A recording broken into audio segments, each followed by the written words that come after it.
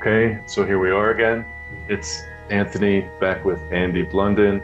Andy, what a pleasure to see you. Good morning. And you, good evening. Yeah, I hope you're doing well. And Mhm. this little interviewing thing that I'm doing lately really started with you. I think it's 2010 or 2011. It Mm. was extremely helpful. I don't exactly remember how this started, but you did a two video series on concepts, really the development of concepts, I think pardon? you asked me, and I agreed. We did a couple of Skype hookups, and that was my first experience of being recorded on video as Oh, well. okay. Yeah, I think Peter Smagorinsky played the middleman somehow there, but I remember being very excited Mhm. about it because um, I knew who you were and I had been following along with obviously not all of your work because that's a massive amount, but a fair amount of what you were doing, and it was really an honor, and it turned out to be a great experience for me because reading Thinking in Speech back then for the first time was really pretty over my head, and even when I'm reading it now, Mhm. there's a fair amount that is confusing for me. So part of what It's I'm very hoping to dense. do, yeah, part of what I'm hoping to do today is just pick from your expertise as much as I can. But before we do that, my opening question is this: how would you describe your role, uh, like in the Vygotsky sphere, if we can call it that? Sort of, what role would you say that you play? My role, interesting. I hadn't really thought of it like that. Yes, you have an extended community, and I play a certain role in that. And it's a funny kind of role because I came into this area basically about when I retired, Hmm. right? And so I've never engaged as a part of a university. Um, so my work has been very abstract, Hmm. you know, and that I've because what I do have is a background in the same kind of Marxism which was known to Vygotsky. A lot of the things he was reading, I read. Hmm. So I understood what he was doing. So I've played a role really of clarifying and defending some really, really basic concepts of the area. And I sort of, in a sense, police them. Hmm. And I correct people when they garble things up and start messing around with concepts and destroying them, basically. And I work patiently away to establish the concepts of chat as part of a long lineage of philosophical and scientific development over centuries, Hmm. and to use that to try and deepen those concepts. So I work at a conceptual level, and that's the way I interact with other scholars, really, who are involved in research and whose immediate concerns and the practical needs of their work has made it difficult to engage in that abstract level. Whereas for me, I really have very limited opportunity for practical engagement. Hmm. Okay, interesting. I'm going to pause here just 1 second.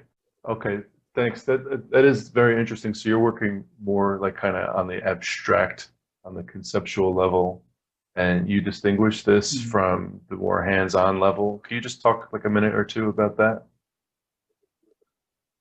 Yeah, the difficulty that a lot of people have in understanding Vygotsky is he's writing within a certain intellectual tradition. Hmm. And it's no accident because the key concepts that make his work so valuable uh, come out of that tradition. I've been able to now definitively trace the concept of a unit of analysis to Hegel. I knew for a long time in a general sense it came from Hegel, but I've now found a definitive definition of it in Hegel. And it's come through Marx and then to and Lenin and Vygotsky. And it's a different way of thinking. So that makes it difficult for people. I've lost the thread of what you asked. Oh, Sorry. that's Could you ask okay. the question? That's okay. But you were saying that this is a different way of thinking. This particular tradition, including concepts like unit of analysis. Can you explain a little bit about Yeah. how this is a different way of thinking that people are used to, or even you could talk specifically about the concept of unit of analysis, like. Okay. Vygotsky was a Marxist, and all his work was in that particular frame. It's different from the mainstream of analytical science. But if you like, in a simple way, the difference between analytical science and, it's like synthetic science or dialectical science or some, slogan that you want to use for the other, is that analytical scientists attempt to break everything down into small bits and reassemble the whole out of small bits. And the opposite approach tries to grasp the whole and then gradually put the pieces together that make up that whole. Differentiate the different organs of the body. And that's a different way of thinking. And anyone that's come into Vygotsky through doing a degree in science or psychology or something will have been trained not to do this. So it's a bit of a leap. Now, my basic training years ago was an engineer, but that's sort of irrelevant. My intellectual, what you call it, genealogy was more as a Marxist. And so, Marxism is about beginning from the whole and understanding the immediate problem in relation to the whole. So it's of sympathy with Vygotsky there. Now, the unit of analysis is the key concept that allows him to do that. As Hegel puts it, in understanding a phenomenon as a whole, as what he calls a circle, is that you have to find the simple something which is universal. Right? If you find a simple, it says das Einfach, E-I-N-F-A-C, which means simple, but you make it into a noun, so it's the simplest thing, which he says is universal. Now that's a simple definition of a unit of analysis. So Goethe was the original, well, not quite Goethe, but Hegel got it from Goethe, Johann Wolfgang von Goethe, the great poet and naturalist. And Goethe was convinced that there was some unifying principles that united all organic beings, and that if you understand the, the unifying principle, he said it's not a principle like a theory, it'll be a phenomenon, something that you can understand viscerally with your senses. And if you can grasp that, then you'll understand the whole. Right now, after he died and microscopes got better and better, eventually they were able to identify the microstructure of organisms and discovered the cell. Cell theory had been around for some years, but they now saw it. It was not just a theory, but a phenomena. And so in activity theory, particularly, they refer to the unit of analysis as a cell. So there's two sides to this idea of a unit of analysis. One is that the whole process is just loads and loads and loads of that unit. So for instance, water is just lots and lots of water molecules, and it can be steam, it can be ice, it can be water, it can be clouds, it can be glaciers, but they're all water molecules. So all the different forms of water are unified by just different combinations of one little unit put together in different ways. Right? The other side of the unit of analysis, which is when the same thing is called a germ, is how something very simple itself becomes more developed. So, for instance, if a nation is founded with a simple principle, and we believe these things are eternal principles, and they write down 10 sort of sentences, then those 10 sentences expand and become more concrete. They write whole books under each line, and you end up with an entire legal system, right? The classic example is by Marx, when he says, the basic, thing in the world, the unit of wealth, is a commodity. But he's writing at a time when, money is very much established. He's not ignorant of the fact that no one exchanges commodities, they buy and sell. But he said, basically, it's exchanging products. And all the business about credit and money arises by complicating and developing that original idea of exchanging things. So when Vygotsky says, in understanding the intellect, the unit is a meaningful word, then you don't just sort of stop there. That's the unit, if you like, which develops. And he studies its development through the process of internalizing. Yeah? So it's also a germ cell and a unit. Now, those are key ideas invented in classical German philosophy, inherited by Marxism, and given such a definite, useful, special form by Vygotsky that no other strain of Marxism has been able to do, right, in this idea of a unit of analysis. Now, for me, when I had a friend who was a friend of Lois Holtzman, and when she came back from New York in the sort of late 90s, she came back with a photocopy of Thinking in Speech, the old translation, which is supposed to be terrible and cutting out all the Marxism and so on, right?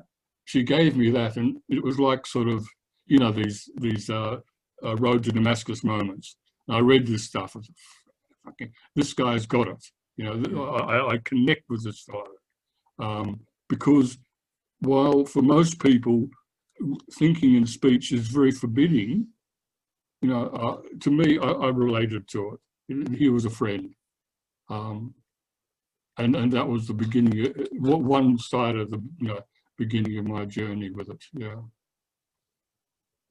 I don't know if any of that's useful to you. No, very much.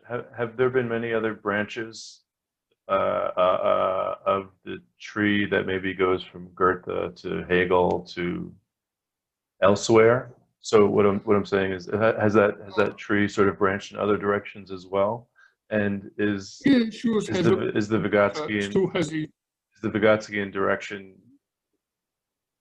better, smarter, more valid, just simply different? Because I don't have this history at all. I'll briefly tell you about that. Goethe still has a fan base of his science, but it's a bit very, very, very marginal and not much more than a fan base. Hegel, of course, has an enormous base of scholarship behind him, which is mostly just interested in philosophy as such, as a pursuit, philosophy. But in amongst the Hegelians, there are also Marxists. And Marx, of course, famously has vast following and influence and has generated absolutely innumerable different, mutually hostile currents of interest. And Vygotsky comes out of that. I suppose he makes a certain interpretation of capital. In that 1929 work called The Crisis, he says, psychology needs its own capital. And he has a certain meaning of that, which is the one we've just talked about, to do with the unit of analysis. For all the analysis, endless analysis of capital, and endless comparison of capital with Hegel's logic, he's the only person that's made that connection, right? And in my view, the only reading of capital that allows you to take those ideas from Marx outside the closed circle of discussing capital as a book. You know, I mean, you may not know, but there are loads and loads of people out there that just write about capital as a work. Yeah? And some of them go on to do what they call Marxist economics, which is something that's never much interested me, but it still remains within that.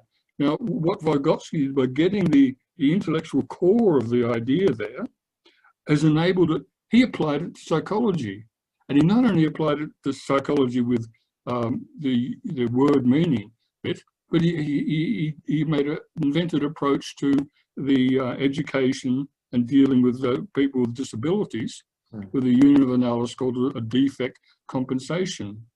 Yeah, and in other areas to do with artifact mediated actions, which sprouted a whole current as well. And there's another one. Oh yeah, and Perezvania is the development, the psychology of the development of the personality. Now, and child development, the social situation of development. So, I mean, this is like an creative explosion there. But he's grasped what Marx is doing, and Marx is focused on one thing, to understand the mechanisms of capitalist economics, because he became aware as a youth that with all the problems of the world in his time, all came down to one thing, and that was the market.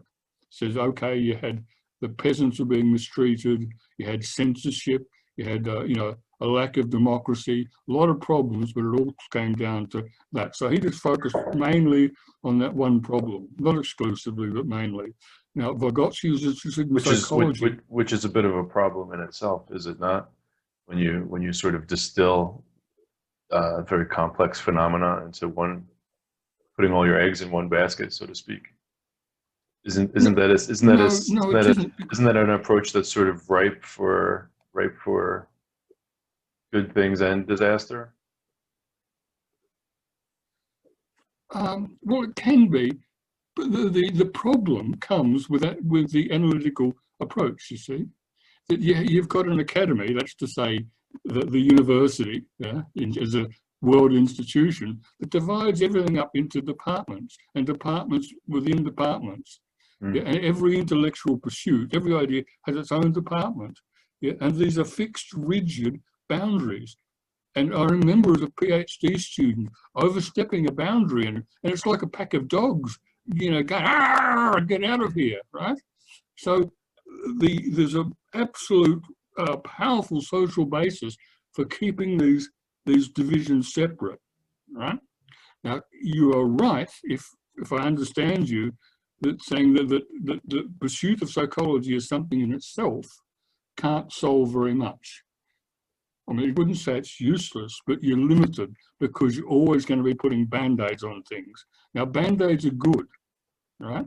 So you've got people that have a problem and the psychologist can help them, or kids that are not getting on at school, psychologists can help them. You need to do that. But generation after generation, these problems keep coming back, right? So psychology can only deal with the situation, the social situation that the person is given. It can't understand or deal with how the person got to be in that situation, right? So I came to Vygotsky not to do psychology for the exact reasons that you're identifying, Anthony, because my concern, just naturally, the way I'm born, I'm concerned with how people get in a situation. And once you can understand that, I'm saying, look here, psychologists, deal with this. But my interest is in how people get trapped in poverty, how people get screwed up by all sorts of things that are in the world. But the thing is, what Vygotsky did, he developed the idea in such a way that the conceptual framework was immediately like interdisciplinary. Now, we've talked about this before, Anthony. The key idea he got with the word meaning business, the lovely triangle with subject, object, and artifact in between, is that you've got a relationship between two individuals. This is at best the unit of analysis for a psychologist. Really, it's probably just one individual on their own, which is, of course, crap because people aren't isolated atoms. But decent psychology sees it, a problem in a relationship, and you just analyze that. But of course, how did the people get into that situation? Right? So what Vygotsky does, he brings into that space between two people an artifact. That artifact is the product of thousands of years of human culture. It wasn't created by the two people, but they can grab it and use it to do something or to influence or to convey an idea to the other person, and the other person can use an artifact back. So what you've got then is like a molecule of human relations, of a one person and another, individuals, real, concrete, individual people, not just like a member of a set of a million, but real people, with society as a whole represented in there. There's your molecule. It's like H2O, right? And with that, then that's a unit, a cell, out of which you can construct the whole problems. Now, what I do with this is I really move. I move out with that. I'm concerned with like historical analysis, politics, social change, social movements, and things like that. But I can use that, and I use these same ideas in confidence. There are people like yourself, working psychologists and teachers, who can, if you like, connect those ideas at ground level. Whereas if you go into a sociology department at university, they're all dealing in sort of groups and classes and parties and nations and so on, and there's no people there at all. Oh, people, that's in the other building over there, the psychology department. Yeah. And then, of course, if you want to find anything about the actual grey matter that makes it up, oh, that's in the medical faculty over there, right? But yeah, my first exposure to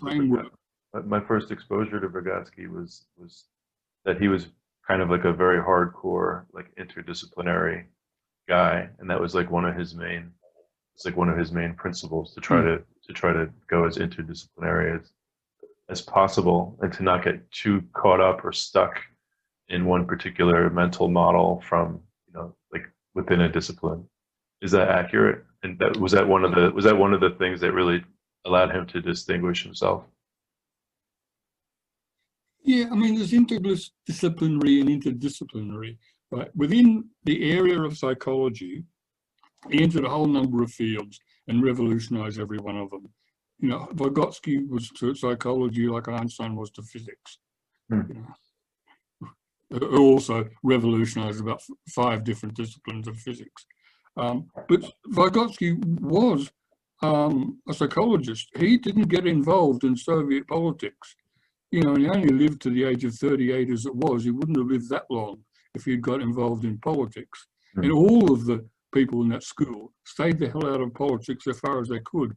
And the fact is, you could not do political or social theory in the environment in which he lived. Now, I'm not talking about the revolution. The revolution, of course, was the greatest experiment in social change in history, and that's where all these ideas came from. But in the period of Vygotsky's life and the years, however many it is, 60, 50 years after that, were times when in the Soviet Union it was impossible to do social theory. It was almost impossible to do psychology. Luria, who's one of the founders of Vygotsky's current, his earliest collaborators, had to pretend to be a behaviorist, a follower of Pavlov, in order to continue working, because cultural psychology was getting a little bit dangerous, a little bit close to politics. Can you say another couple sentences? You say another couple sentences about that? About cultural psychology getting a little bit dangerous? Vygotsky may can put it, if you start developing a political or social theory in the Soviet Union during the time of Stalin and the decades after that, then you're immediately in a situation where you are threatening Stalin, and you're probably not going to live. I mean, in those days, scientific disputes were solved with a gun.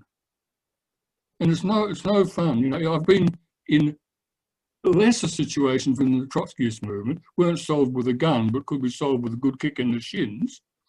And you can't do science like that. When you can't talk openly and honestly to people, you can't do science. So after Vygotsky died, if I'm not mistaken, Luria abandoned psychology and went into neuroscience. And then the war started, and he made his career dealing with all these brain-damaged soldiers that came back from the Great War. And you know, the irony it is, of course, all these damaged brains were a fantastic resource for developing neuroscience. And he's the founder of neuroscience. But he didn't go into neuroscience because he fancied it. It was to stay alive. Because if he'd carried on doing cultural psychology, he would have got a bullet in the back of the head. I mean, this is why some of your Russian friends have problems with activity theory, because activity theory was the current of Vygotsky's thinking, which continued on publicly during the Stalin era. Look, I'm not an expert on this, and I could get things garbled, right? But I mean, Leontev got to be like a member of the Academy of Sciences and things. He reached that kind of level of acceptance, and developed a following and so on. Whereas Vygotsky was really suppressed, regarded as dangerous, and not really very much talked about. It continued to exist. People continued to read his books, but it was a touchy subject that you didn't want to get too much into, right? So, and some of Leontev's stuff, I mean, it's awful, some of it. I don't know if there's in the Journal of East European Russian Psychology, they published some letters from Leontev, including one where he's denouncing Vygotsky as an idealist. And it's just terrible writing. I mean, it exhibits why it would be impossible to do proper science in those circumstances, because it's rubbish what he says, right? And this is a great thinker, quite honestly. Leontev has limitations and made mistakes, but there's also wonderful ideas in there. And yet, he's whatever. You can see it's tortured writing. Yeah. See, one of the things, I know that you're interested in the different currents here. Cultural historical theory, cultural historical activity theory. Yeah, I'm curious about all these things. What you see as the distinction between the two, like what CHT. I really don't care about the distinctions. Okay. I don't care about the distinction between the different names. I try and pick up the signals. So if you leave the A out of chat, you're saying you're distancing yourself from the activity theorists, right? And I can understand that. I've just said some things about Leontev, very negative. He didn't really grasp Vygotsky's key idea. He developed parts of it though, and he had insights which to me are invaluable in getting out of psychology into social theory. His own theory is absolute untenable as a social theory. You'd be laughed out of the ballpark if you try and put that across in a general audience. But he sketched out some ideas to utilize the Hegel part of Vygotsky for social theory part. And I value him for that. Then you've got Engerstrom, whose work's usually what people mean nowadays when they say activity theory. Again, this guy has made a contribution. He's dealt with some of the problems in Leontev, some of his limitations that I think came from him working in the Soviet Union, has brought it out into the modern times. But in my view, Engerstrom's work, it's like a bit of a sect. It's been reduced to this parody of this wonderful magic triangle. And of course, you know, it's one of these things, you either wear the logo and you remember, or you don't, you know, and I'm not, right? And I respect Engstrom. He's done some great work and contributed some good ideas, but I can't count myself a part of his movement, because it's like joining a company or Yeah. something. So for me, I see an array of different currents following on from Vygotsky's work, and it's the same with Marx and the same with Hegel. So there I mentioned the three people who are important to me, the three lights, if you like, of my scientific life. I see a diversity of currents, and I'm happy to appropriate from any of them what I find valuable. Yeah, so Yeah, it's interesting. it's not like an eclectic thing, because all these people are part of a common tradition of thinking. So there are basic tenets and approaches that are shared in common. So it's possible to appropriate the ideas, to make them my own, in a careful way, where you point out what is wrong and what's inconsistent in them, and then make appropriate corrections or adjustment with them to fit them into a consistent scientific theory. But I'll happily mine anyone from any of these traditions, following from Marx and Hegel and Vygotsky, to try and develop a scientific theory. And I don't want to identify with any orthodoxy at all. The only orthodoxy is science, evidence, you know, and logic. That's all. And sorry, evidence and logic, and the ultimate aim for human emancipation. Otherwise, there's no givens. What does that last clause mean? The ultimate aim for human emancipation. And if this is going to be a long tangent, then feel free to skip the question if you'd like. No, human emancipations mean the interest, the reason why you're doing something is to make people free.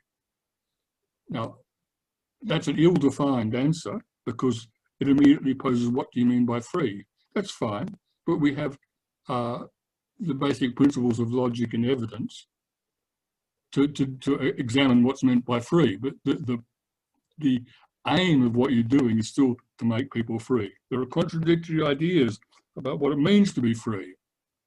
That's okay, but they can be argued out.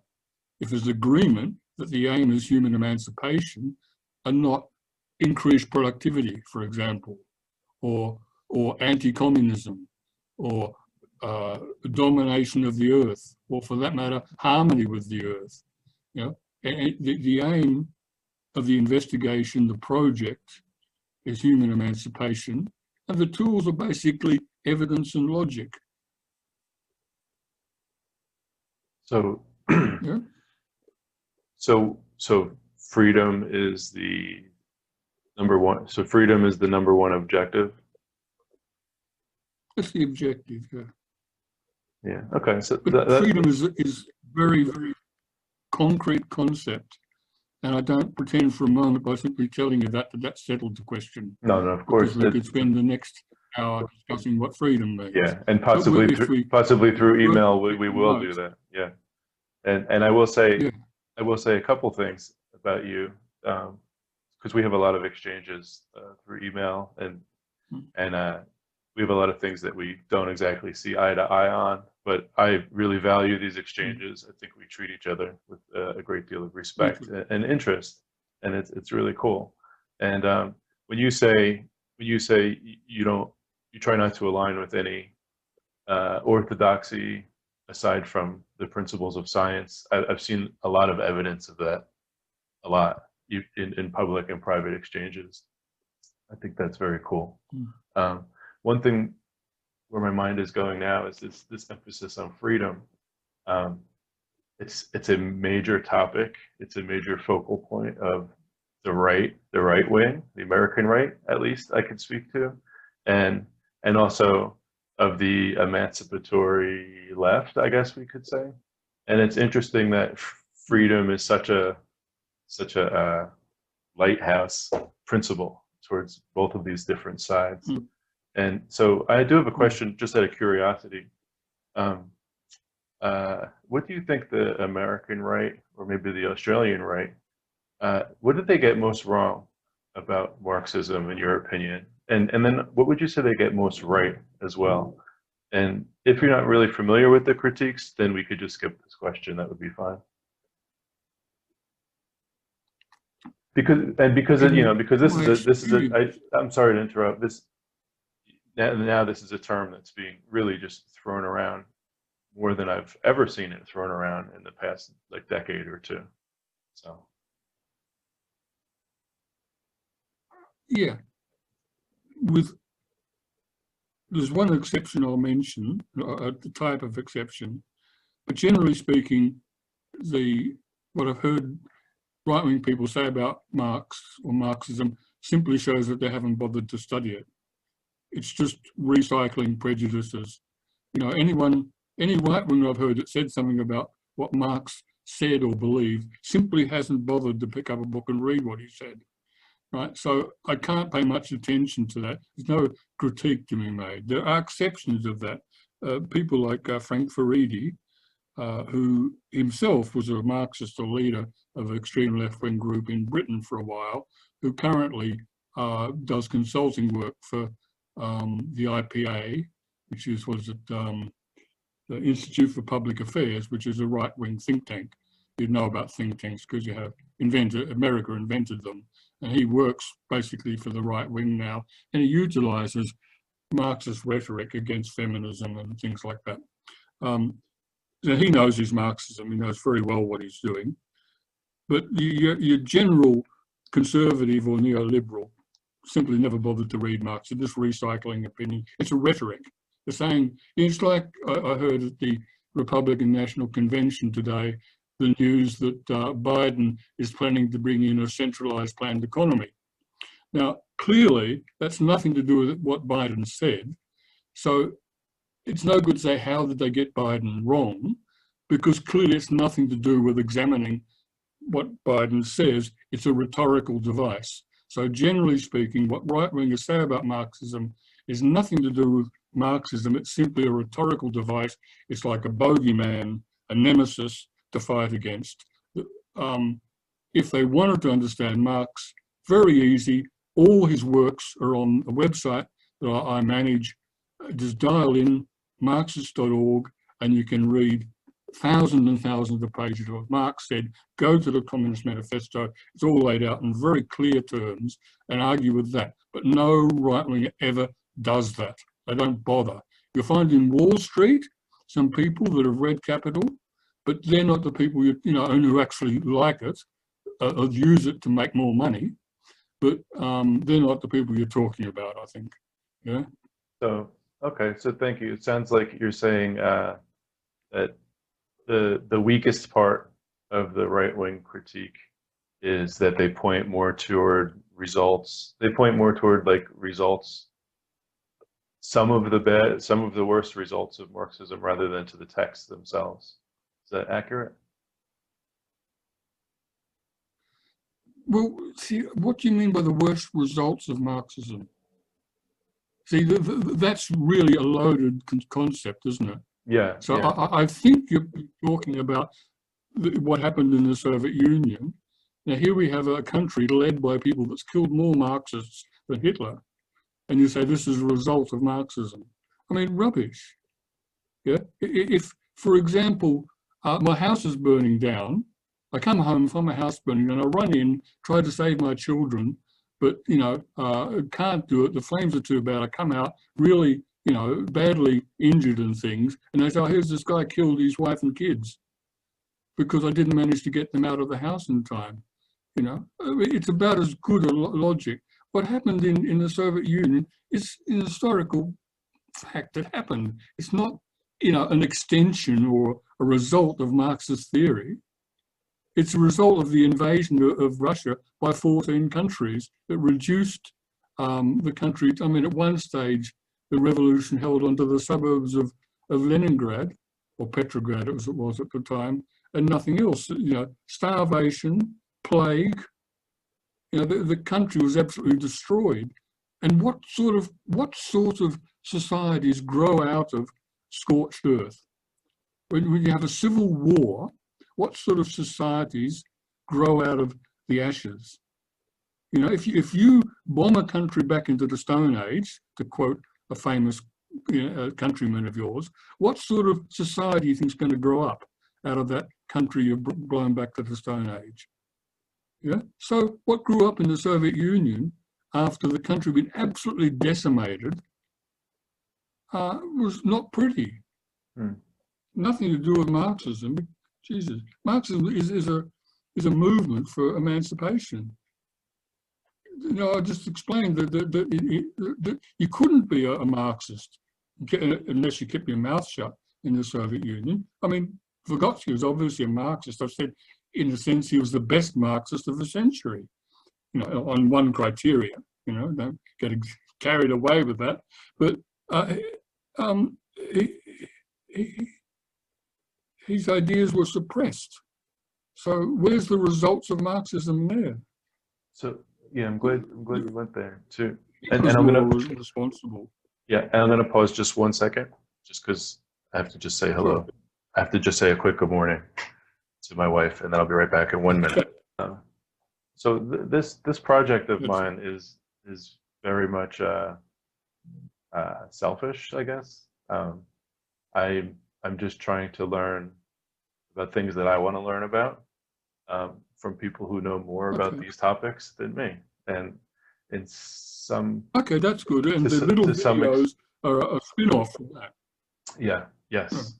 Yeah. So I mean, the target audience is me, and quite honestly, when I have conversations, especially if they're recorded, it could be a little nerve-wracking at times, and I'm focused sometimes as much as what I'm going to say or ask next as what the other person is saying. So my attention, which is not extremely well developed as it is, my attention is somewhat divided. So I was walking with my daughter last night, explaining this to her. She's like, "Why do you listen to your own videos?" And I said, "Because then I could understand it the second time." And quite honestly, like for the past 5 minutes of you talking, I was fighting off 3 or 4 different questions in my head and not even fully grasping every single word. So when I listen to it a second or a third time, I'll have a much richer understanding. And that's I guess a limitation of how my mind works. So this is really a selfish project, but if anybody else gets any benefit from this, and I say that because when I was first starting to study Vygotsky, I got a lot of benefit from videos that you had made, Nikolai Verasov. It was just really great to have some sort of external, resources out there. So okay, that's all good. Yeah, so I want to reassure you that if you think this is not valuable in any way, that would be a mistake. So okay, that's good. So I do want to ask you a little bit more about Vygotsky, and let's see. I'll give you 2 questions and take the one that you want. Like, can you trace your specific pathway to Vygotsky? That's question number 1. We may have covered that partly. And then number 2 is there any, within Vygotsky's larger sphere of work, are there any certain areas that you feel like you have expertise in? Like, are you more comfortable with some of his stuff than others? Okay. My own path to Vygotsky is this. In the 80s, 70s and 80s, I was part of a Trotskyist group in London, which it developed an interest in the work of Ilyenkov. And so, along with a lot of other people in that group, we studied Ilyenkov, among other things. Ilyenkov is the philosopher that developed Vygotsky's basic ideas and the ideas of activity theory, mainly in the sort of 60s and 70s, and was translated into English in the 70s and 80s. When I returned to Australia in 1985-6, and then I eventually had a job at Melbourne Uni, and my job was to be in charge of the teaching spaces. And I found when I got appointed to that position, I found a lot of problems with the teaching spaces. The conception I was appointed with was that there was a matter of maintaining the equipment, and I'd done a good job in maintaining the building management system, so they thought that I'd be able to do this. But I discovered that wasn't so much the problem, it was the whole design. And in this job, I was interacting with teaching staff at the university, and they were moaning and complaining to me about how the spaces weren't designed for collaborative learning, which is what they wanted to do. And so I worked with these academic staff. I had a collaborative project with them to create teaching spaces which would be suitable for collaborative learning. So it was a lovely circle in that, which I was very conscious, because collaborative projects was how they taught, and I engaged in the collaborative project with them. It was a very exciting experience because it put me in head-on conflict with the leadership of the university. It didn't like what we were doing, and it was a political fight, which I won. And we made these new spaces, and they've proliferated around the world. But in the course of that, interacting with these academics and getting into their ideas, I then found that they were all followers of Vygotsky. And then around about the time I've got this text arriving, the 1962 translation of Thinking in Speech. So then I sort of became a convert, and I had the one practical experience of, if you like, using cultural psychology, activity theory, or whatever, in a transformative project, which wasn't a psychology, but was like more at the level of sort of Engstrom's work of organizational change within the university, which then proliferated. So they were the two arms. I got it politically because Ilyenkov referred to Vygotsky as the source of his ideas, but I never got to read the original. Then I read the original at a time when I was working with other people on a practical project around his ideas. And at about the same time, I think one of the teachers must have put me onto XMCA. So I signed up to XMCA and started engaging in this dialogue with these amazing people, because back in the 90s, you had much more interaction from old hands, leading academics, translators, theorists of it, less so, their preponderant weight in the discussion was larger. So it was such a privilege to be able to ask questions, get answers to these people, and then at around about the same time, I really, my own political development took off. I was, in a sense, broke with the orthodoxy, because you're looking at of course, in the same time as the aftermath of the collapse of the Soviet Union. I was never a Stalinist. But as Trotskyists, we always thought that when the Soviet Union collapsed, it'd be a wonderful thing, and there'd be a revolution inside Russia. And when it didn't work out like that, it caused a lot of rethinking, about understand how bad. We knew it was bad in the Soviet Union, but we didn't realize how bad. So I really started reworking my Marxism. I started thinking about the ideas practically in this project, working with other people, talking to XMCA, reading Vygotsky, and so then I developed. Now, I retired a couple of years after that with a specific purpose to write, to read and to write.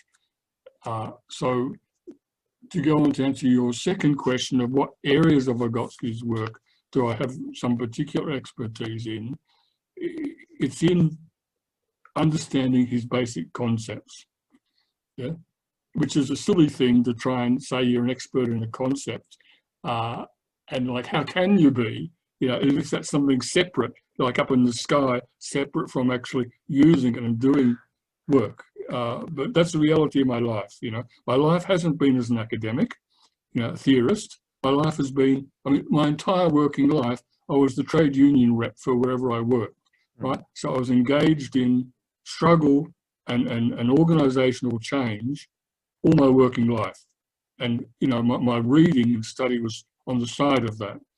and the idea was to get out of work and trade union activity and political activity to a certain extent too, and just do this theoretical work. Because I found in this current of thinking what I recognized I've been looking for, you know, that brought Hegel and Marx and a new insight into them together. So particularly the basic ideas of unitive analysis and some, I think, the concept of Perez-Urbana, which I didn't pay much attention to in the early days, but gradually I began to realize its importance, and I've written on that, and I've made a particular study. And those ideas I've taken out of the area of psychology, and I use them in understanding social change, right? You know, social movements and social historical change, and that's not really that's my area of interest. Can But you give an example of that? Sorry. Can you give an example of that? Well, at the moment, I'm working with a fellow who lives in a very repressive country, which I won't name, and we're making a study of the crisis of the regime in that country, and I've been able to work out a method of study where we find the germ cell of that regime, its essential original basis, and so that we can then trace its historical development to understand how at a certain, you know, how it's becoming into a crisis now, and opportunities arise for dramatic change. So I'm working with a fellow who's on the ground, keeping his head down so it doesn't get cut off, working in this very oppressive regime, but he has access to the archives, to newspapers, to talking to others. He can do all the detailed, concrete work, but the isolation of living in a repressive country means that it does, you know, the chance to talk to someone like me, you know, and work out how to approach it, to be able to work his experiences together. So that's a current project for me. So you take unitive analysis, and I use that approach to handle a problem like the rise and fall of a regime, or oppressive regime. Yeah, and I would imagine, I mean, it's not a formula. You know, people, somebody, oh, give me an example. Like you can just pull some, you know, oh, it's a molecule, you know, like H2O. Yeah, you understand it all. But you might just take some country, it might, you know, I don't know, Italy, and look at what's the essential nature of the Italian government at the moment, and try and understand where that comes from and what it is in the nature of Italian politics that makes it like it is. Yeah? So you go into that with the same methodological framework. You take Italian politics. I haven't done anything with Italian politics, done anything about it, right?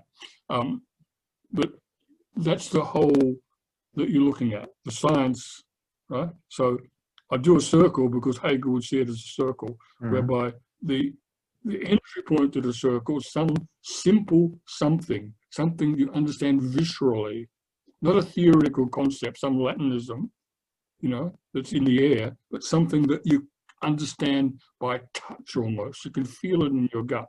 You understand, like, if two people did this together, yes, I understand that. Yeah. And then once you've found what that specific relation is, and of course you have to understand the circumstances in which it comes about, then you can see the dynamics of it and how it develops, you know, into what you've got. And then once you've got the logic of the thing, you can begin to understand the whole. And that's what Vygotsky did with the intellect. How does one know? Sorry. No, go ahead. Vygotsky took the problem of the intellect. He said, what's the intellect is verbal thinking, symbolic thinking, thinking with symbols. And so he took it down to its simplest unit, but also in a genetic way.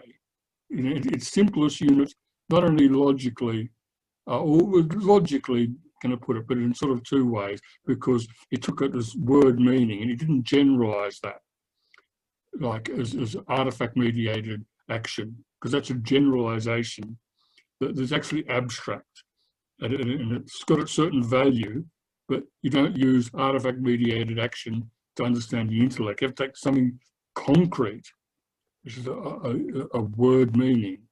That's doing something, meaning something, an intention embodied in a word. And that's the unit and germ cell of the intellect. This amazingly complicated thing which defines, what it means to be human.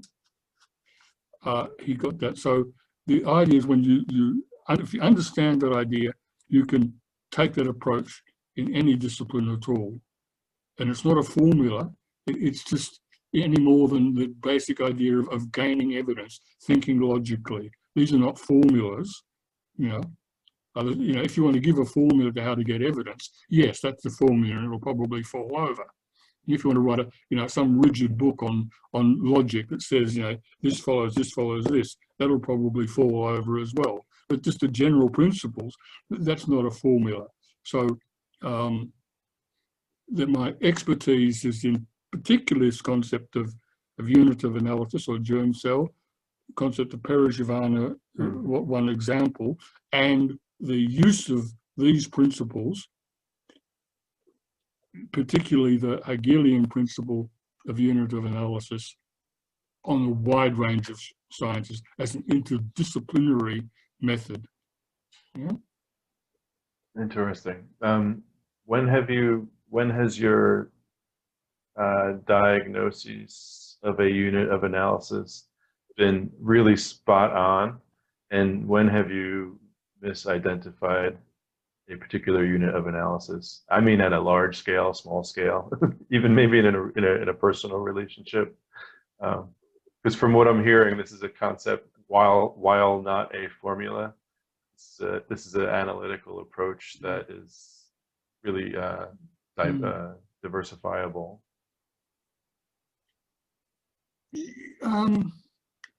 Good question, because I ought to be able to tell you where I've got it wrong, as well as where I maybe got it right. Otherwise, you'd be rightly suspect that there's just some sort of form of words going on here. I'm cautious in saying X is a unit of analysis. Really, I see it. I think in an article I wrote for the symposium at Deakin University, it's coming up next month. I managed to, I think, list something like 36 different units of analysis, mainly out of Hegel's work. I don't say these are units of analysis. Basically, these are units of analysis that have been developed by people that use this method. Hegel, Marx, Vygotsky, Leontief. My own original identification of unit analysis is limited. I think the case I referred to, where I'm working with somebody else in analysis of the politics of a particular repressive country, is the sole case, because it does require this detailed, concrete work, which, as you know, for most of the last 13 years, I've hardly been able to get out or keep an appointment because I was carer for my partner. And even then, before that, having been out of the union movement, out of work, my opportunities to actually do research just weren't there. It requires research. You can't get a unit of analysis just off the top of your head. It's not obvious. Yeah? Because it isn't a formula, it requires research. My opportunities for that kind of research are limited. So I've been able, in the one case I know, I quoted it because it's something I have. Or the other case, of course, was the teaching space. Yeah, we eventually sat down and we got one particular academic, and we sat down, right, let's put together what your basic unit of teaching is. And we had a sort of a diagram, and you had he said you wanted a bit of text which could come from outside, and the students would both be able to work on it, they'll be able to work on it as a group, share it with other groups, put it back outside where they can work on it outside of class, right? So we just did a little diagram showing that happening and said, right now, I'll come back and see you in a couple of weeks. I'm going to talk to technical people and the building people, and we'll see how we can make this work, right? And so that was very exciting experience for me, because here I was doing it, in a very, very practical sense. It was psychology. You had educational psychologists discussing what was the appropriate distance between students so that they could sit at the same table and have the optimum interaction, allowing that some of them came from a variety of different cultural backgrounds and wouldn't want to be sitting too close to each other. And so we had to, it was a psychological problem in the proper sense as well. So that was a unit of analysis that we had, and then we replicated that in concrete and steel and timber around the university and exported it. I might say Indiana University was doing the same thing at the same time. So we weren't quite the first in the world to do it. The people in Indiana were doing it as well, but otherwise we were the first. And then this case I've just mentioned. So I haven't had a chance to get it wrong because I've been aware of my own limitations. Yeah, but it's a great question. Thank you. Yeah, it's really interesting. I have like 6 different directions I want to go, but I'm trying to be mindful of your time as well. I know. My time is fine. We Okay. could talk for 12 hours if you like. Okay. Your Sounds time, good. I think, may be more problematic. Sounds good. I like the way, let's see, I like the way you've referenced 6 or 7 different Vygotskian concepts, and that you said one of your one of your areas of expertise is in like the basic concepts of his work. So here's a difficult question for you. How would you describe his theory? What is Vygotsky's theory in simple terms? Not simplistic. What is Vygotsky's theory? Yeah. His theory is cultural psychology. And Vygotsky always answers questions like this in a genetic way. You had, coming out of the 19th century, 2 currents of psychology. You had your brass instrument psychology, which was carried out in the lab and, for instance, managed to measure the time it takes for a nerve signal to get from the finger to the brain, for example. Oh, in its time, a wonderful discovery, right? That you could measure something like that. And then on the other hand, cultural psychology, as it was called in one particular variation, which developed psychology just by studying the literature and cultural life of the community. And what Vygotsky did is he brought these 2 together. And exactly as I explained, psychological subjects in the lab, and in between the 2 of them, an object taken out of the culture. And then look at how those 2 use this object together. So that's the germ cell of Vygotsky's psychology. Now, it develops from that because that basic idea of taking your problem and putting it into a succinct germ cell, he then applied more generally in psychology. So as Hegel said, that something must be concrete. Now, concrete has a specific meaning for Hegel. In sort of orthodox Marxism, we call it a unity of opposites. But basically, something is concrete if it's the coming together of 2 different things. So Vygotskian psychology was a coming together of 2 streams, brass instrument and cultural psychology. And they were united in what we call cultural psychology, or I do. Right. Just give me a second. Right, so that idea then, which was first instantiated in, or most famously instantiated in word meaning, then is found in a series of other units of analysis. And that's the characteristic of his work, that he found that simple something, simple concrete something, which would be the entry point, the beginning for a science. So when he went into disability studies, he actually, who's the guy that does Adler, the inferiority complex, right? Alfred Adler. He appropriated Adler's work, right? But he formulated it that the unit of analysis is a defect, something in the person's body or psychology that's sort of missing something, and the compensation. And both of these terms are relative, right? So there's no absolute defect. The defect is just a difference, right? It can be a superpower as well. As you would know as a parent, a child can have a superpower which actually acts as a deficit when they get out to school mixed with other kids. They have to hide it, right? Like a super bright kid will pretend they're dumb and not know the answer to teachers' questions so that they don't, get into trouble with the other kids. Yeah. Did you ever have that experience of some sort of superpower that you kind of had to hide in school? Oh, it was a mild case. Okay. I had to make sure not to get the reputation of being a brain, right? Not I was in the normal, the normal curve. I wasn't out on a limb anywhere, but you have to keep yourself in the middle. But so you have this defect is an unfortunate word. It's really a difference, but you didn't have that politically correct issue in Soviet Union at the time.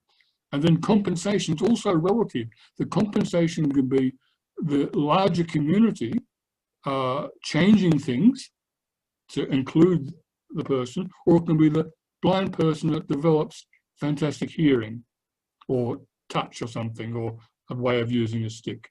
So you take this unit and then you build out of that a whole understanding of the life of someone with a superpower or a defect, whatever it may be.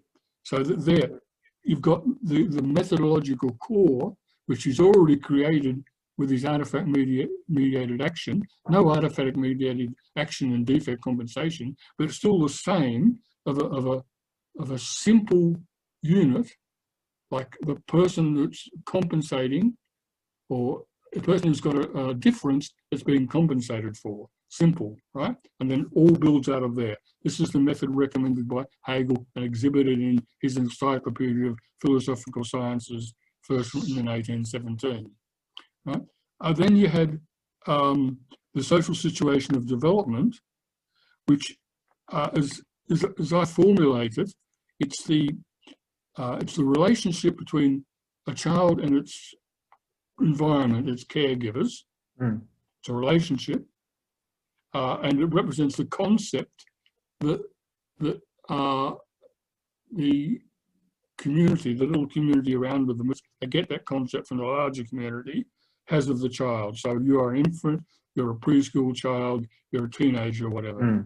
And this means that you have certain needs and certain means of satisfying those needs, and they're non-identical. So as a person develops within this relationship, be that infant, each relationship is a specific concept. As you grow up, you move into different concepts. So you're allowed to do certain things. You're expected to have certain needs. But in that, you develop ability to sort of look over the horizon, and you develop new needs. You see your big brother walking around, whereas you're stuck in this little cage. How can you get to move about as well? And you start fighting against it to get out into it, to be recognized and to learn how to operate in a new concept, like your big brother, who might be a toddler instead of an infant or whatever. And so all that goes. So again, he's gone into child development with a key idea of a concrete concept, a simple, visceral. When I visceral, I mean you can understand it with your body. You can feel it. Doesn't need any theory to explain it, right? So you know you've understood it.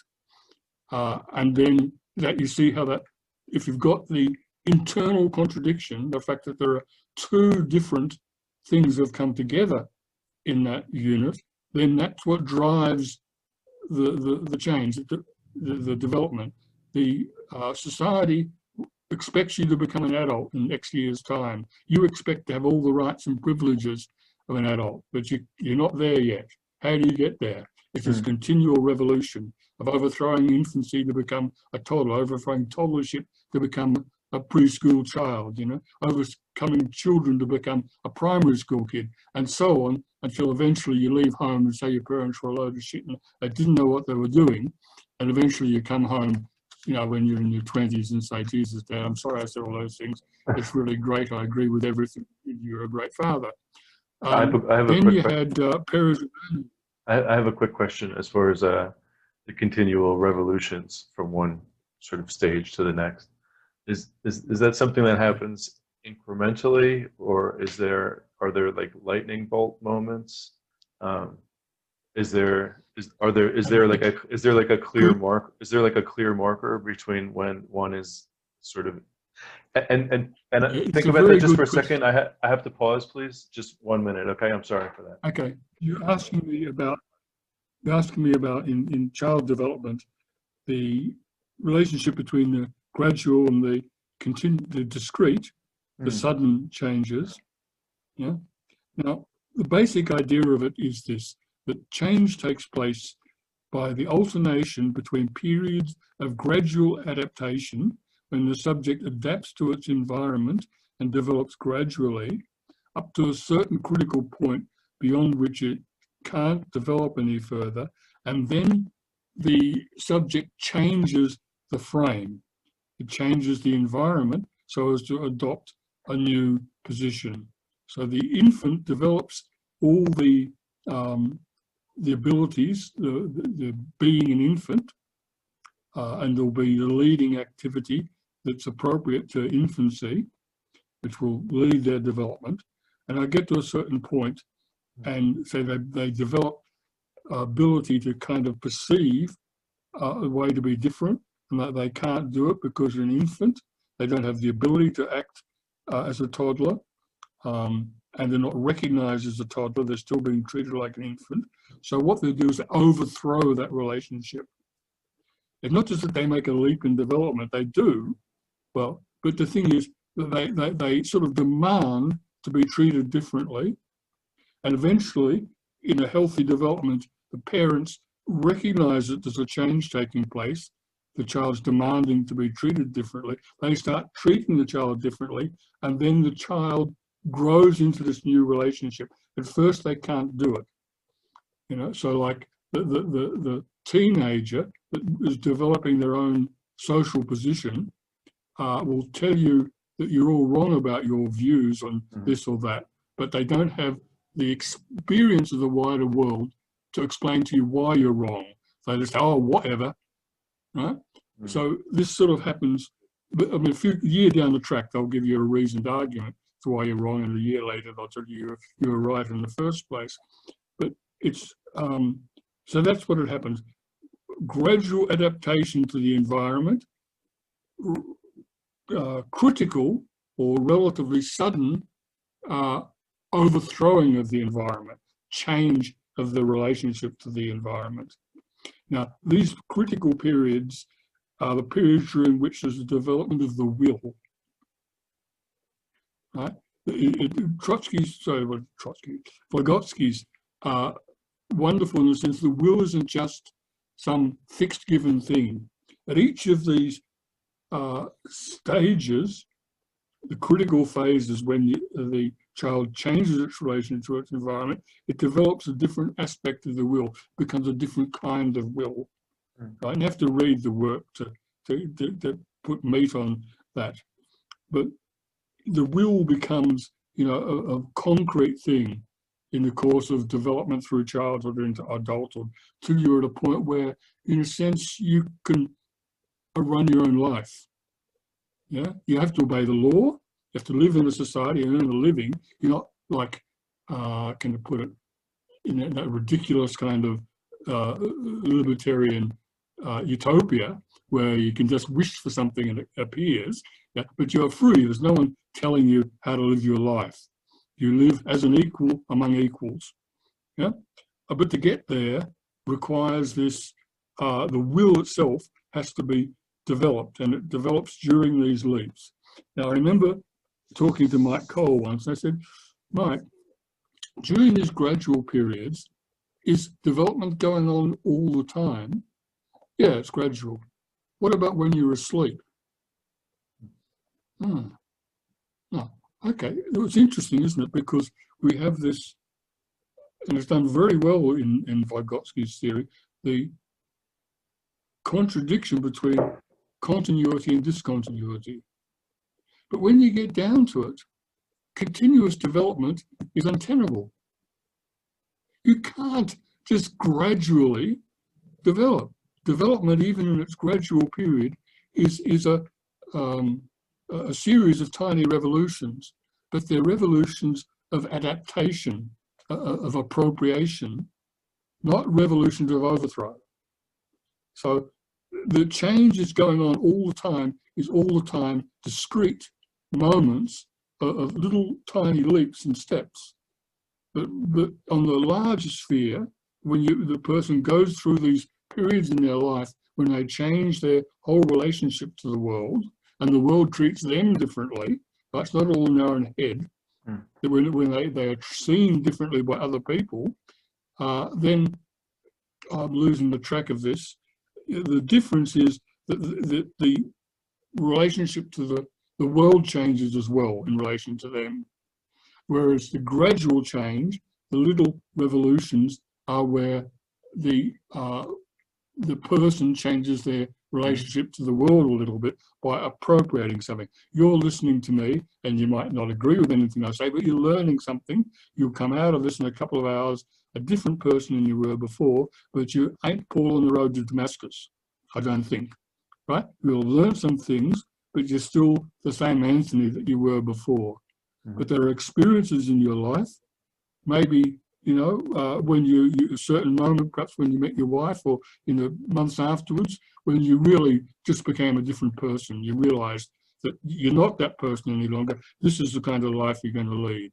And your personality was transformed. And maybe one time you got sacked from a job. You were doing the job perfectly well, you thought, and all of a sudden you're called into the office, pulled out the door, and you had to rethink everything you're doing, right? And I don't know, you might have just passively accepted that and said, I'm a shit teacher anyway, I deserve to get sacked. I'm not going to give up teaching, become a labourer. Or you might have said, that headmaster, he's done that to people before. I'm going to get hold of the union and we're going to straighten him out. And suddenly you become an active unionist instead of just another teacher. But, you know, like these things can happen to you that produce a change in the way you're seen by the world. And that's the difference that makes a difference, right? So we've got, that's Perezvania, I'm just describing that. Social situation of development, just a different take on Perezvania, appropriate to the conditions of childhood, but the same basic idea of a unity between the way you see the world and the way the world sees you. Your active relationship to the world under conditions of adulthood, when you don't have a system of care and support around you. You're actually the head of the family, whatever, making your own living, voting for yourself, right? You're a sovereign person. What else is there? Maybe a little more free. Mediated action. Yeah. But, you're so on the road to freedom. Yeah. At the risk of derailing your line of thought, and please reject this question if you'd like, does this happen? Does this sort of developmental process happen at a collective level as well, like amongst groups of people, or is this simply an individual? Yes, it does. You'll find in XMCA and on the list people talking about it, where a teacher can take a whole class through an experience together, and the whole class goes through a transformation, where they all collectively get an insight into something, and it's not just an individual experience. It's like they all grasp it because they manage to do it between them. Yeah, and the teacher usually goes through a kind of transformation as well. You know, it would be different, but it's described as a phenomenon in the classroom. And I remember, I think Mike recorded a talk he did when he was explaining Vygotsky's theory of development. I'm looking at this video and saying, this is straight from Marx, doesn't he? Who realised this? You know, I mean, Marx's conception of history is where you have a certain set of social relations, people, the society as a whole producing its means of subsistence, reproducing its social relations, and at a certain point, for some reason or other, the thing just becomes so dysfunctional, it can't work anymore, and there's a complete change, and you know, it'd be some sort of revolution, you know, the Boston Tea Party or whatever it might be, and the system's changed, and then a completely new thing starts happening, right? So between colonial America and the America post 1776, that 1776 was the period of our year in which the whole of America went through that together, and they changed their relationship to the rest of the world, and they changed the way they saw themselves, and they set it in text what they thought of themselves, right? And there's a clear discontinuity in history there. We had a discussion on XMCA about a movie called Fate of a Man or Destiny of a Man, depending on how you translate it. It's a Soviet movie that was made in the immediate aftermath of the Great War. I call it the Great War rather than World War II, because that's what it's called, or the Great Patriotic War, what they call it in Russia, the Great Patriotic War. And of course, you would know that the war for Russia was not like it was for anybody else. They lost 40 million people. The suffering of the Russian people is unimaginable. And this movie follows the fate of one man. It begins, you know, he's in his little village bringing in the harvest, and he spots the love of his life, and they're married, and then the war comes. And he's off to the army, you know, goes through these awful, terrible battles. He gets imprisoned, and he's in a prisoner of war camp where the conditions are unspeakable, of course, just sort of bodies and skeletons and things. He escapes, goes back and joins the Red Army again, and goes into battle again, and comes out somehow alive after all sorts of terrible experiences. The war is over, he goes back to his village, and all his family's been killed in the meantime, right? And then he's sitting on the road, and a little orphan boy walks past, and he talks to the orphan boy.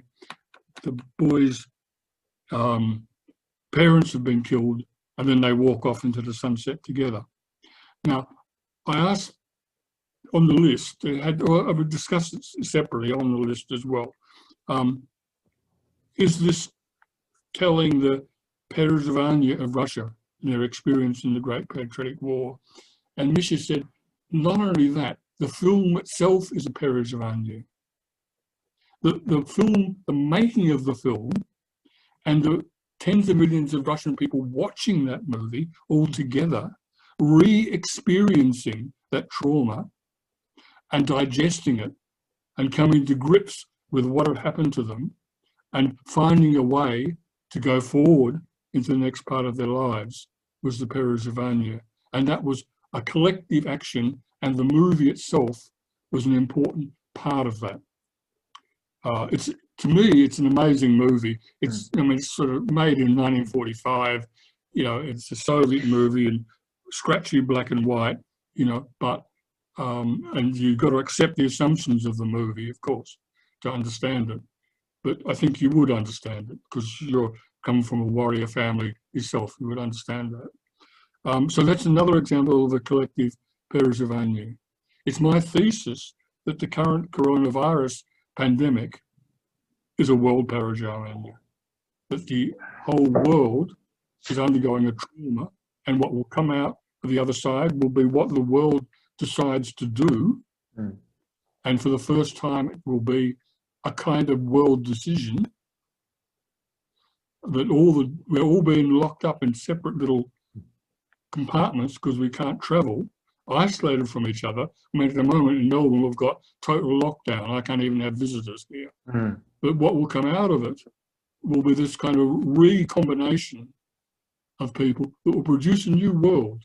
You know, the government here was a conservative neoliberal government that was always going on about how we've got to get the debt down. We've got to cut all this welfare because of the debt. When the virus came along, they've been paying the wages of everyone ever since. You know, they're spending tens of billions of dollars, you know, in the Australian context. And in America, that's an everyday thing for you. So suddenly everyone says all this business about debt was a fiction. The government can spend as much money as it likes, so long as it can collect taxes, right? So that's just one of things. We're having all these things where suddenly the mystery is being lifted, and people are realising that they can live differently. So it's my thesis, yet to be established. This may be my first case of getting a unit of analysis wrong, because we won't really know till 10 or 20 years down the road whether this was a discontinuity in world history, and I'll be dead by then for sure. But that's a thesis anyway, and it's remarkable because at the moment the world is not a collective in the sense that the Soviet Union was in 1945. We're still split up in different classes, nations, ethnic groups. You know, so can the world actually? You know me. I like diversity. So I like this. I like split. Diversity won't go away, but yeah, work together. This is the thing. Yes. Yeah. Exactly. Yeah. Despite diversity. Precisely. Yeah. I like split apart. I like unique. On the same page. Yeah. Man. So what you got for me? I have two questions that I'd like to combine together, and you've kind of talked about this indirectly, but I'm going to ask you directly. Can you explain what the dialectics of development is, if that's a phrase that lands for you? And secondly, is there anything particularly Vygotskian in your own personal developmental history? I just wanted to ask that openly. You can interpret that as you wish. I'll take it as two different questions. Mm-hmm. The first one, I tend to be repelled by phrases like dialectics of development. When I hear them, I mean, not from you because you're asking about it, and that's a legitimate question. When I hear people using them as if everyone knew what they meant, then I know it's a kind of cover-up. I can apply a specific meaning to the dialectics of development because in Hegel's logic, he assigns the word development to a specific phase, when a phase of development in the more general sense. So the development, as Hegel describes it in his logic, begins with the simple cell, and then that cell, or that unit of analysis, becomes more concrete. Right? But there's a whole stage before that. Right? He calls that the subjective logic, the logic of something making itself more concrete, which it does by interacting with all the others and kind of merging with them and forming a new unity. And that goes on and on and on, so that the original subject has established relationships with everyone else on the field and it's become itself a part of the whole. So it's like when a feminism comes along, establishes a relationship to the unions, a relationship to government, a relationship to gays, a relationship to the church, and so on. And then this all, of course, takes years to do this. But when it's gone through all these other institutions and changed them, then like now, 50 years down the track since the beginning of modern feminism, it's really just part of the way the world works. It's not a separate movement. You won't find women marching for women's rights very often. I mean, I know what happens. People march for everything these days, but generally speaking, society has been changed. Women's rights are built into the way the world works. Not perfectly, not the same in every country, every state, but that's the idea of it. Now that's development. But there's what Hegel calls the objective logic before you get to that idea, like women's liberation. And that's all the movement, which is basically the interaction between a first guess at what we need to do with the experience of what's going on all the time, right? That struggle to find a way of making sense of things, a way forward, till eventually you come to some idea that you can say, right, with this we can float this. So dialectics of development, Hegel referred to that last part, the concretization of the self as development. But clearly what came before you get to that insight, before you get that abstract concept, which is going to be the beginning of a movement, beginning of a new change in society, that's a development too. So if one says, I know that when people say the dialectics of development, they're not read Hegel, they'll be more precise about what they're talking about. So what do they mean? I don't know. It means just general things like it's not all straightforward. There are interactions going on between different parties. There's things happen surprisingly. Things happen without obvious causes. There are these general kind of negatives. You know, it's not like this, it's not like that. There's a paper of mine called Non-Linear Processes in the Dialectic. And I go, because it used to annoy me, people in the XMCA would start saying, oh, it's very non-linear. Now, I'm an engineer, and non-linear has very specific meanings for me, you know, but what do they mean when I say it's non-linear? You know, and so there's a hell of a lot of ways something cannot be linear. You know? And so in this paper, I go through all these different ways, that the ways that analytical science comes across the fact that analytical science doesn't completely manage to do the trick. And then in the second half of the article, I think I spell out 13 different forms of movement, different manifestations of what you might call the dialectic. So I'm saying there's not one thing you say this is a dialectic, but I'll give you 13 classic forms that I've noticed, right? Of movement. So 13 different forms of movement. Of what to what movement of a concrete something becoming something different. That can happen in a lot of different ways. For example, you can have a law. Someone brings in a law, but the law has just been passed and there's some case comes up in court and the judge says, well, actually, they never mentioned this when they made the law, but X, Y, Z, we have to interpret it in this way. And then every time it goes into court, the judges have to make an interpretation, and that law changes by it's continually proving inadequate to a situation, didn't cover the circumstances that it was meant to. That's one kind of change, a little bit like Darwinian evolution, right? When a basic relation to the environment goes along, but it has to get trimmed all the time, and the creature gradually changes, and eventually, you know, as you know, another form of change when it's actually changed so much it no longer fits in its environment and has to basically change the environment in order to go on living, you know, kill all its predators or something, or migrate. Now, the other question was an interesting one. What was that? It was, are there any particularly Vygotskian moments in your life? Okay, well, this is nice, isn't it? People like talking about themselves. You see, this is where you're on a winner, Anthony. People like to talk about themselves. what they think, what they know, what they've done. Now, look, you can't be, it would be a rotten theory that I could really answer that question, because it's a general theory of development of human beings, a general theory of human development. So, of course, my life exhibits it.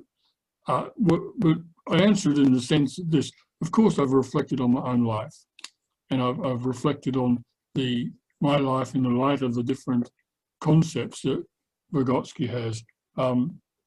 I can't remember my childhood, so the different theories he has about childhood, I can't add anything to them remembering my own life in that sense. Of course, I've had children as well.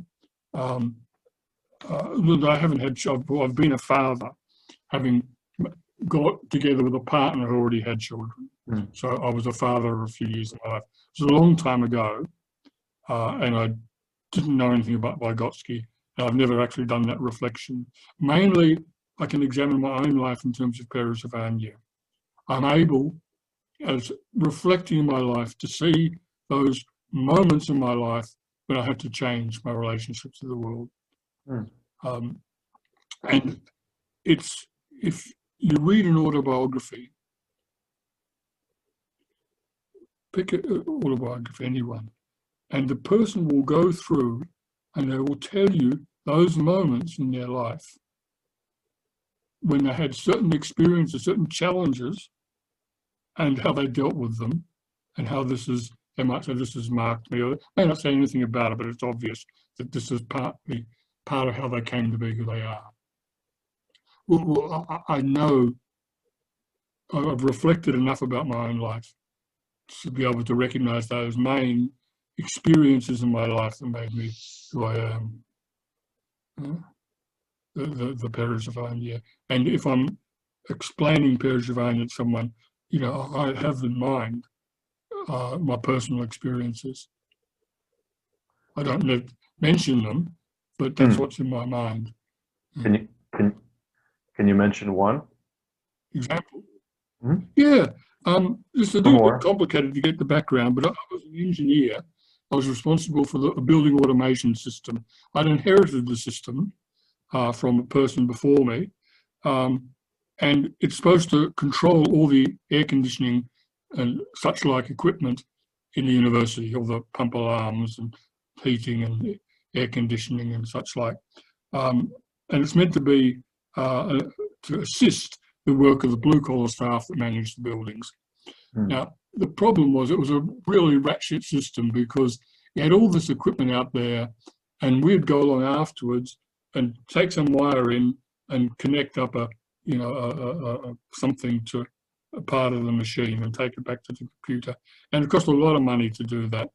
And we're really not getting anywhere. The blue-collar staff didn't trust the information from it, and we weren't actually controlling anything. We're just monitoring alarms and temperatures and things, because what you needed to do was, when the equipment was installed in the first place, instead of, see what they do, every air conditioner's got its own controls, and it's just programmed to work in a certain way. And you don't have to go near it. It just turns on and off and gets the temperature in a certain range, and away you go. And then we come along, we connect the wire to it, and we can say whether it's working or not, you know, but we can't interfere with it because it's a self-contained system. What we needed was, when the contractors installed the thing in the first place, they had not to put it in a control system, but simply connect it to our computer. And then we would turn it on and off according to the university semester time, class times. There's no good cooling a lecture theatre on a Saturday afternoon when there's no classes in there, you know. And of course you want to run the air conditioning, start it early on a hot summer's day, you get to cool the place down before the classes come in. So you need to know what the temperature is, and you need to know the university's schedule, and so on. You need to be able to change it as forth as complaints. So this was getting nowhere. I got together with a group of people to rewrite the project management guidelines to say that this is what you should do. Still wasn't happening. Incredibly frustrating. I felt like shit. I'm running this equipment, I'm spending the university's money and it's contributing nothing. So someone mentioned to me, oh, they're putting some new air conditioning in such and such a building.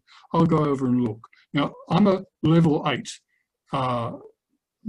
higher education worker, which means I'm not management. I don't attend the management meetings. I'm a level below that, but I've got one fellow under me, right? A technician that works under me. But I'm not right up there. The project managers, they're level 10s, right?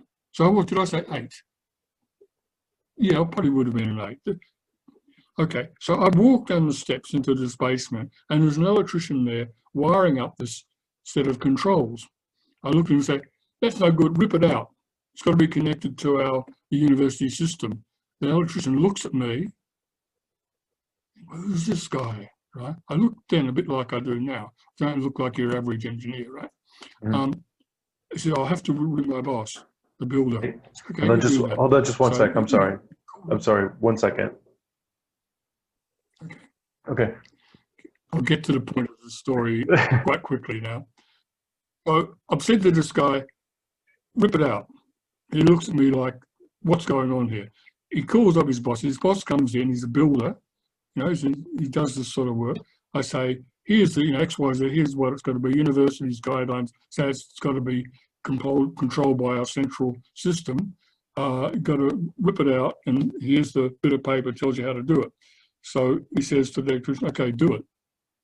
Okay.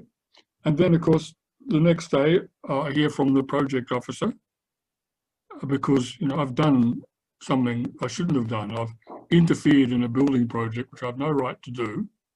It's 2 pay grades above me, and there's a contract telling them what to do that's already been agreed. So it's going to cost somebody money to do this.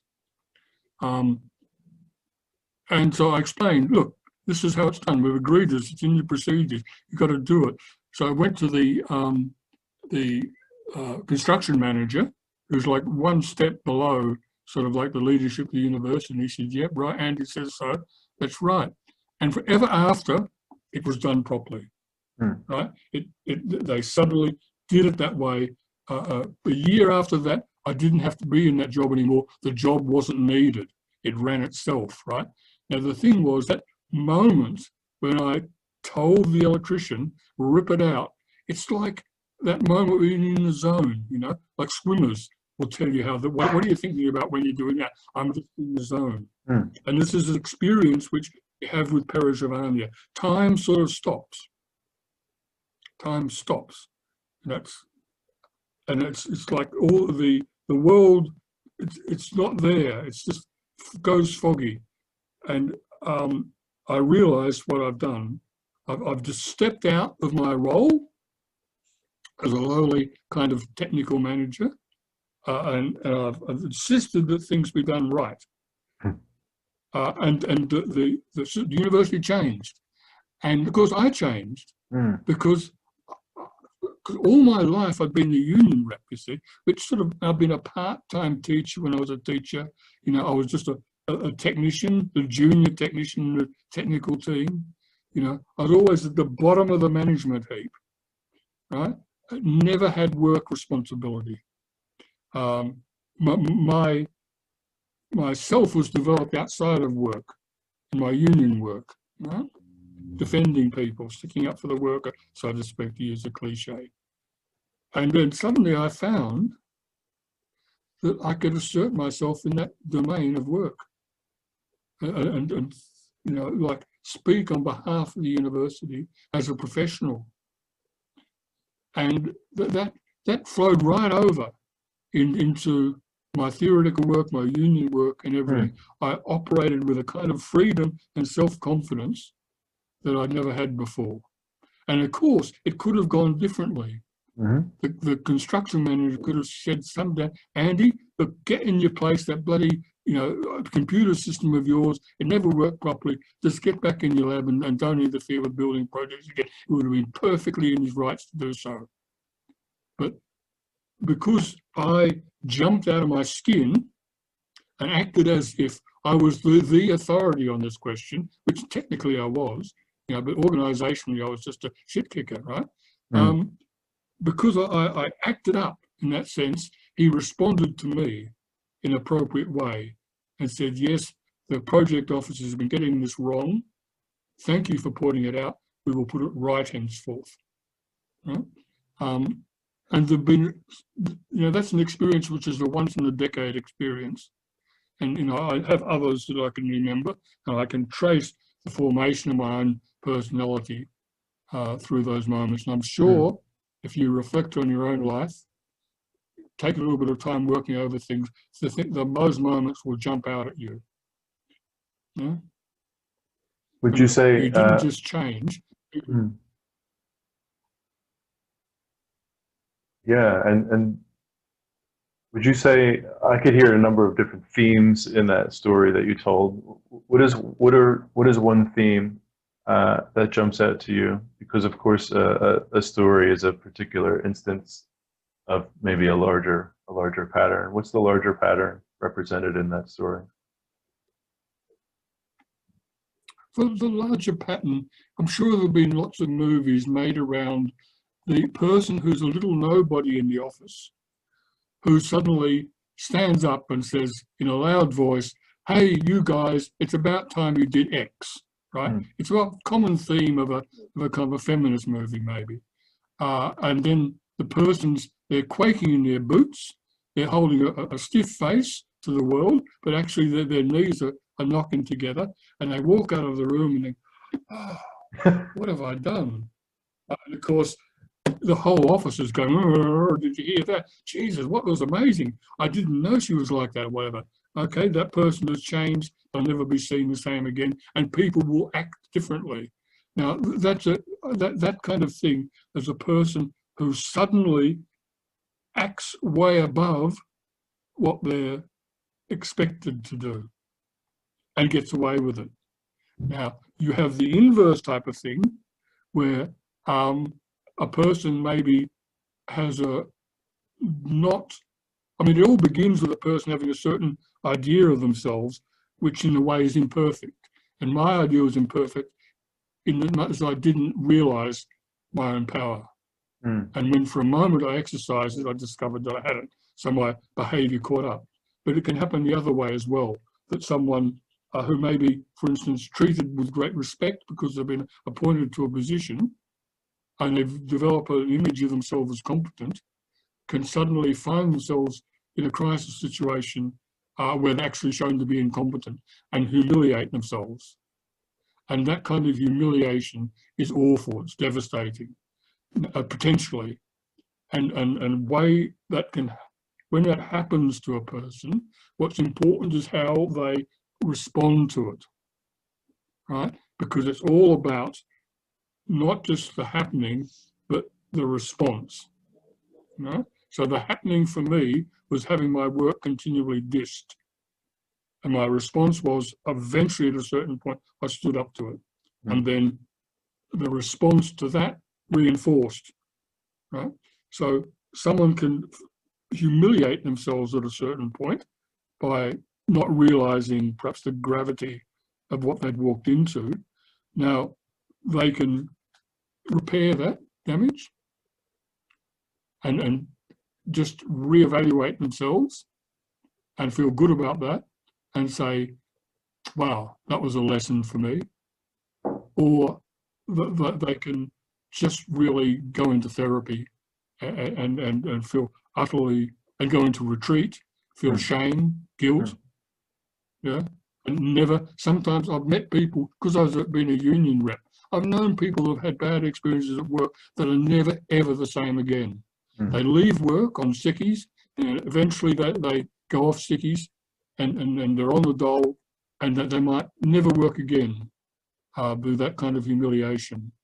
So the thing about Pereshavania is there's not just something happening to you, it's how you respond.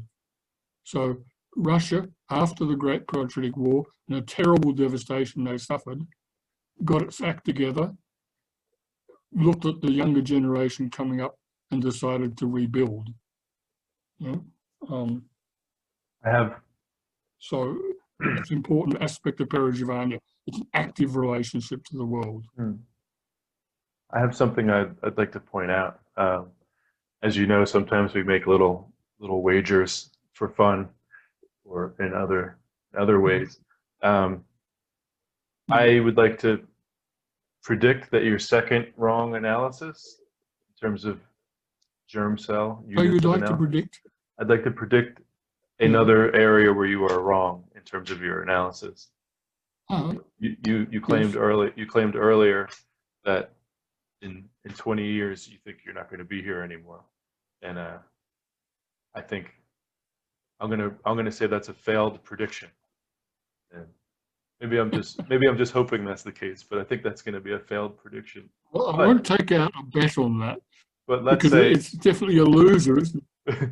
but let's say you're right, okay? And I'm going to predict you're wrong. But let's say you're right, and you're no longer here, and some people are talking about you, and they're saying something like, eventually he found his confidence, and he found his power, and he realized what he was made of, um, and here's what he did with it. What do you think people should say as far as what you did with your power as an individual, as a human, with your confidence? What do you think people should say, or what would you like them to say? Um, I'll be remembered as someone that was a bit into abstractions. But at the same time, people that have known me for a longer period of time will know that I spent a lifetime in the day-to-day work of the local trade union branch. So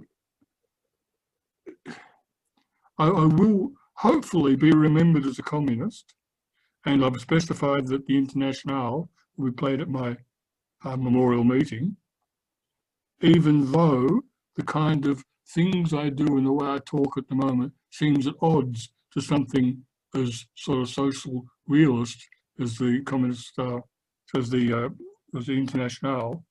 But I'll be, I hope I'll be remembered as a communist that made my little contribution, and that, you know, I was honest in what I did and had a kind of a role, some kind of role as a teacher. I remember when I left England and things came together in my life, and we had a union meeting which was going to be electing the secretary for the next year, and I was expected to be re-elected, and the way the time worked out, I announced, look, I'm stepping down because I'm going back to the country where I was born, and I wish you well. And someone at that time said, Andy, you have been our conscience.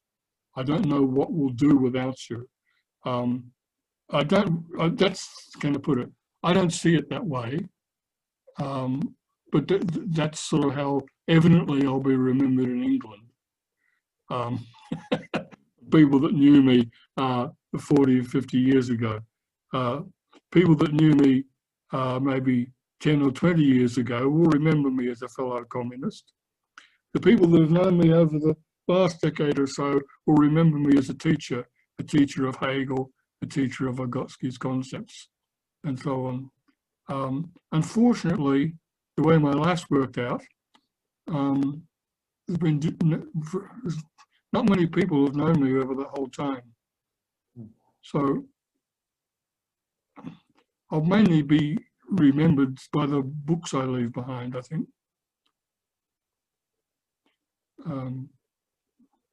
My circle of friends is pretty narrow. People like you and Mike Cole and people scattered around the world know me. My sort of ideas on immortality is that immortality lies in creating a concept. It can be a concept of yourself, or a concept you add to a science, concept you add to art, but concepts are eternal, and it's the greatest joy of a human life to create a concept and to put it out in the world and for it to live. Concept isn't necessarily the abstract thing, because for me, concepts are forms of activity, and a human being is a concept. So a father or a mother also creates new concepts, and they have personal names. They're Sally and Joe, but they're concepts. And you know they are because you know what they're like and so on. So raising a family is one way of placing yourself into posterity. I think we all want to do that one way or another. You're a strange person that's not interested in posterity at all. For me, it really is through concepts. You know, I have, for instance, nailed down the history and meaning of unit of analysis, which has played, in my view, that concept is the germ cell of Vygotsky's science. That's the germ cell of his whole legacy. So right from my earliest interaction with them on XMCA, understanding that concept and then working on it was my critique. Critique, understand, it's not an attack. Critique is an appropriation. Yeah, that was my critical relationship to the current, has been centrally to establish that concept, which is I see as the germ cell, the unit of analysis of cultural psychology itself is the unit of analysis. So by trying to clarify that concept and rescue it from the confusion into which it was descending, that's, I suppose, how I should be seen. That's my main contribution to the world. And because it was able to do that, it actually doesn't belong just to that little community of Vygotskyists.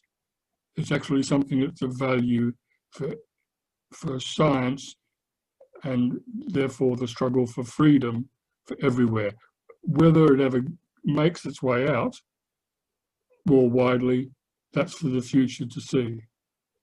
But I do think that if Goethe was onto something there, yeah, and people still puzzle over his concept of view phenomenon, which was what he called the unit of analysis, then it's possible that this concept, as I've recovered it from the history of this current of science, may prove to have a life much longer than mine and may prove to be fruitful in future.